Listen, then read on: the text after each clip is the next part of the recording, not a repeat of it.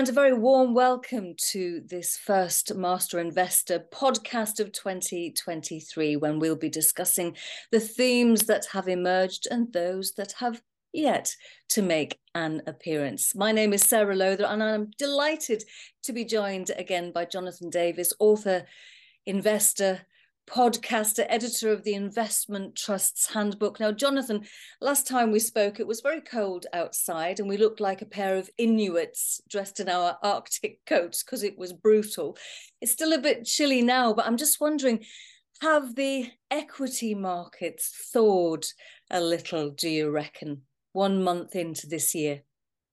They definitely have thawed so far this year. Yes, they've been quite positive. We've seen some quite significant positive moves, and if you believe in the old market saying that, you know, as goes January, so goes the year, then we should be in for a storming year this year. But I have to say, my personal view is that the jury is still very much out on that.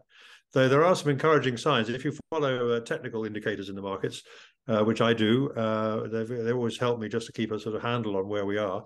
A lot of equity market indices have either approached or broken through their 200-day moving averages, which is a kind of common thing that many traders look at. And that's quite a potentially a positive sign. So, yeah, things have definitely improved a little bit so far this year.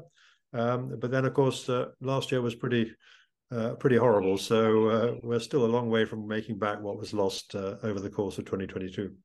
So one of the dominant themes of last year, which was a very unusual year, another unusual year, was inflation. Now, from my standpoint as a market trader, as in I sell cheese, I don't invest, but from my standpoint, selling cheese on the high street, I'm getting a sense from a consumer point of view that inflationary pressures are easing and it isn't going to be such a dominant theme this year. Yes, well, that's certainly true. I mean, everybody expects inflation to come down. We've seen the peak of inflation, I think, almost certainly.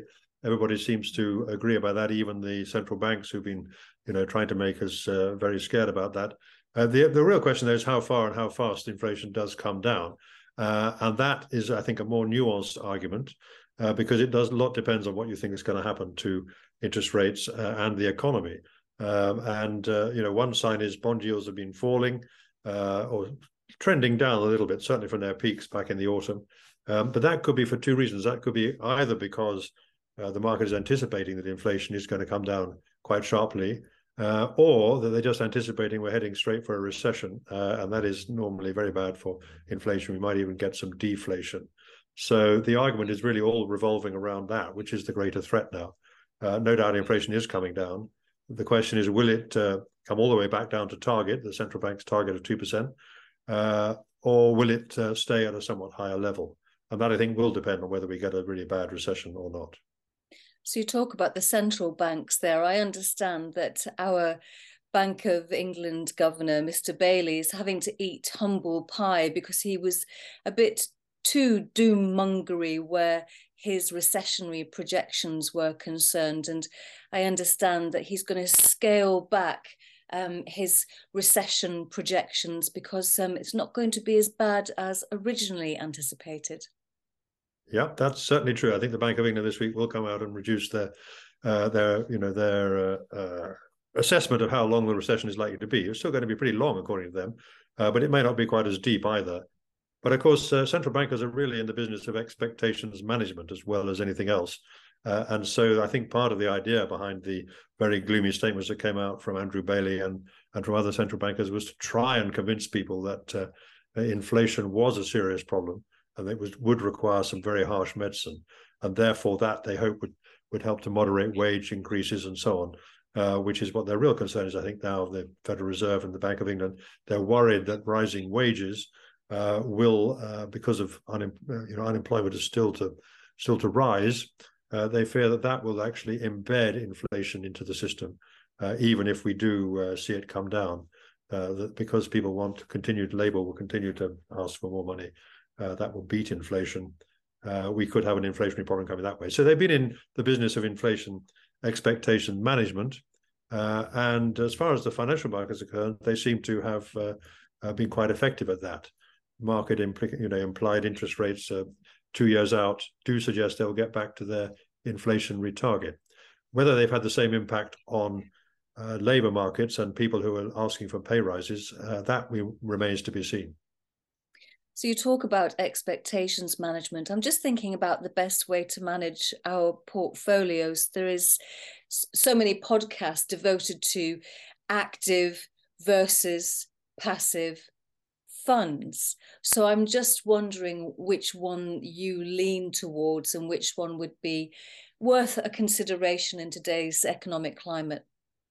Well, that's a very good question, a very interesting question, I think, because it sort of speaks directly to the kind of short-term, long-term issue that most investors have. You know, every year you have to decide whether you're going to make some tactical moves because of the current market conditions, or whether you're going to stick to your long-term plan.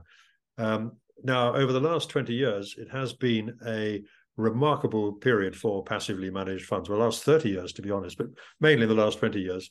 The first index fund was only introduced for a couple of years in the 80s, but basically it's a phenomenon of the 21st century, and it has been extraordinary, the number of the growth of the passive industry, whether that's index funds or exchange traded funds, and they've taken an ever increasing share of the equity fund market, and they're well up to at least 30%, maybe 35%, maybe more.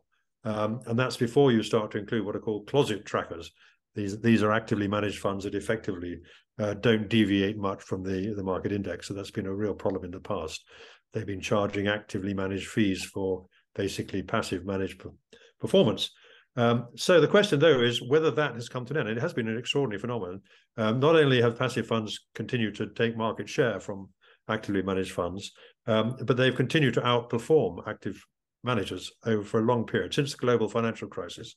The last year the majority of actively managed funds beat the S&P 500, for example, in the US, was back in 2009. So that was 12 years in a row. But last year, for the first time, actively managed funds did outperform. At least a narrow majority outperformed last year. Admittedly, they were still down a lot because the S&P 500 was down 20% or so, but they were only down 18%. But I mean, it's a small triumph for passive managers, for active managers, I beg your pardon. And the question is whether this is what we've seen with the big rise in interest rates, the change in style favored by the markets from growth to value and so on, whether that will now introduce a period of when active managers can outperform again, which they did in the early part of the 21st century, between 2000 and 2007 in particular, they did outperform. So in a number of years, not every year. So yeah, it's a very interesting question. I think there's some good reason to think that actually this year might be one when actively managed funds do outperform, the majority of them. But the long-term numbers are very much against them. It's very, very hard to do that on a consistent basis. So obviously we don't want any fund managers to lose their jobs, but it's always good to shine a light on those organisations that do it very well. Are you in a position where you can name some names and direct people towards those entities? Well, that's okay. So that's an interesting one. I mean, as you know, I write a lot about investment trusts, and all investment trusts are actively managed. And that's one reason why there are fewer of them than there are open-ended funds, let alone tracker funds. They are, because if they don't outperform, they tend to disappear, unlike open-ended funds, which hang around, like a bad smell for a long time, even if they don't outperform.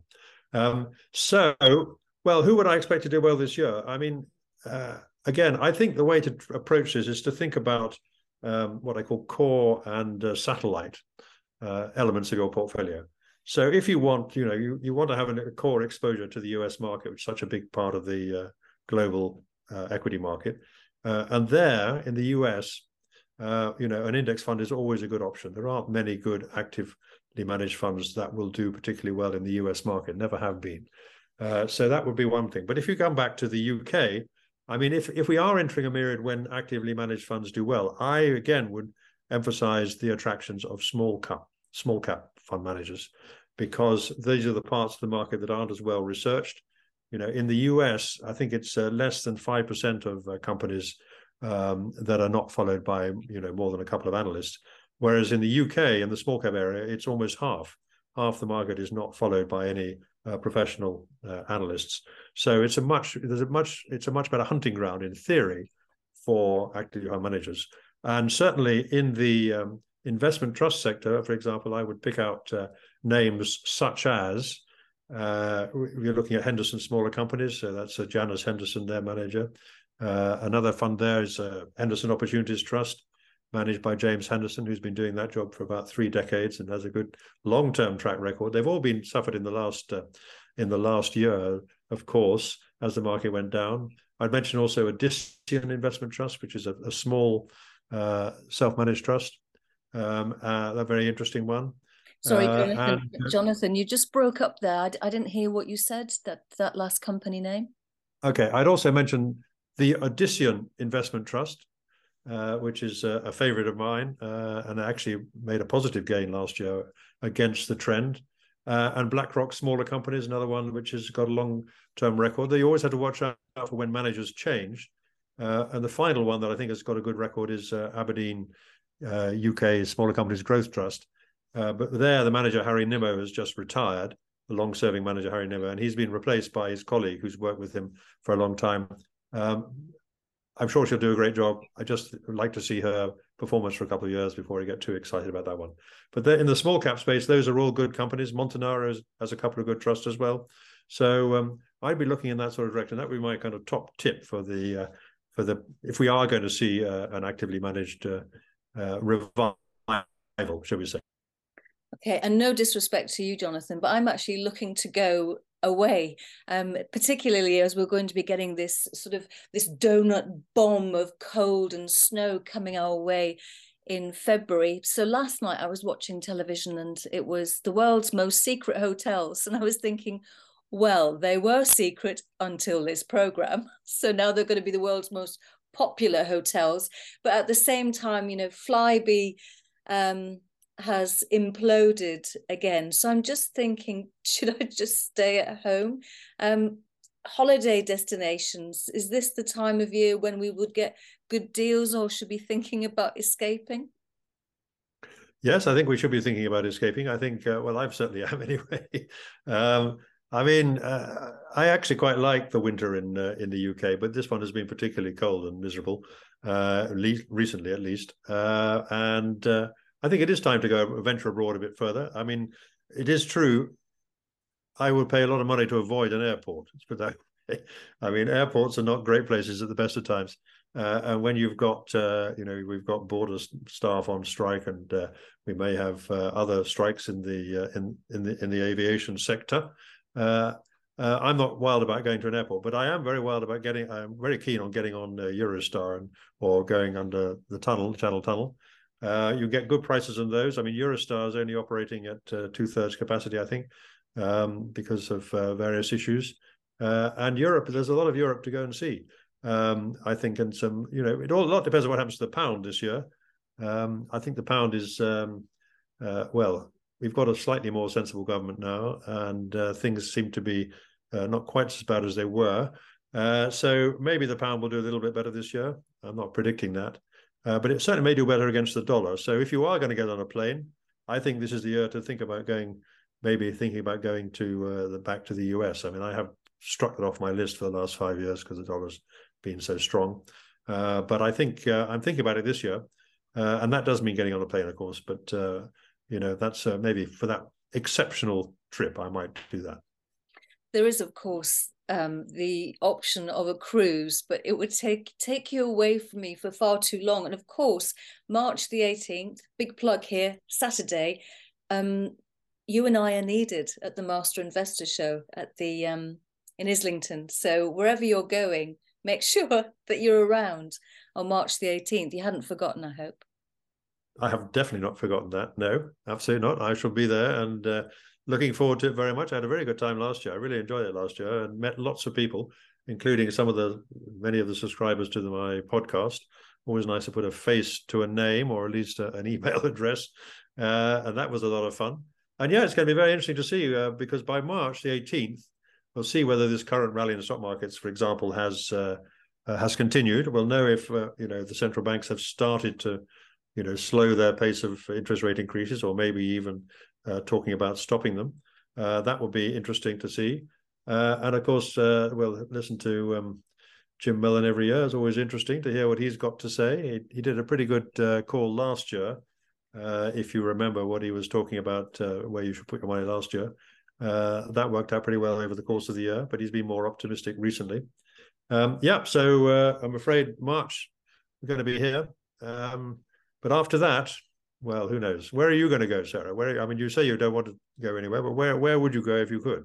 Or you would? Well, so I normally go to the Isle of Mull. That's where I spent my childhood holidays. But then there was this children's program called Balamory, which introduced what was a very quiet island in Scotland to the masses, and now it's very touristy. So I would kind of like to go to the non-touristy part of there. Otherwise, I just like going up to Findhorn near Inverness, because my brother and my nephews and his partner live up there, and that's nice. The thing that's always put me off about the West Coast is the horrible threat of midges, which I only read about. I have been to the West. I went to Stornoway once, but I haven't been to the West of Scotland very much. But the midges when are the midges out in force? That's sort of in the early summer, is it? I think for the entire 12 months. But don't worry, because I'll make you some aromatherapy citronella juice that you can slather all over yourself so you won't be bitten by them. That's a promise, Jonathan. And with that, promise. Midges or masses? I mean, what a thought. Anyway, but yeah, okay. So I'll see. I may not be ready for that, I may not be ready for slathering, as you say, but with that, we will end this month's podcast. So that's January's podcast. I look forward to what we have to discuss next month. Jonathan, thank you. A pleasure as always. This podcast was brought to you by Master Investor. For more investment and economics analysis, please visit masterinvestor.co.uk.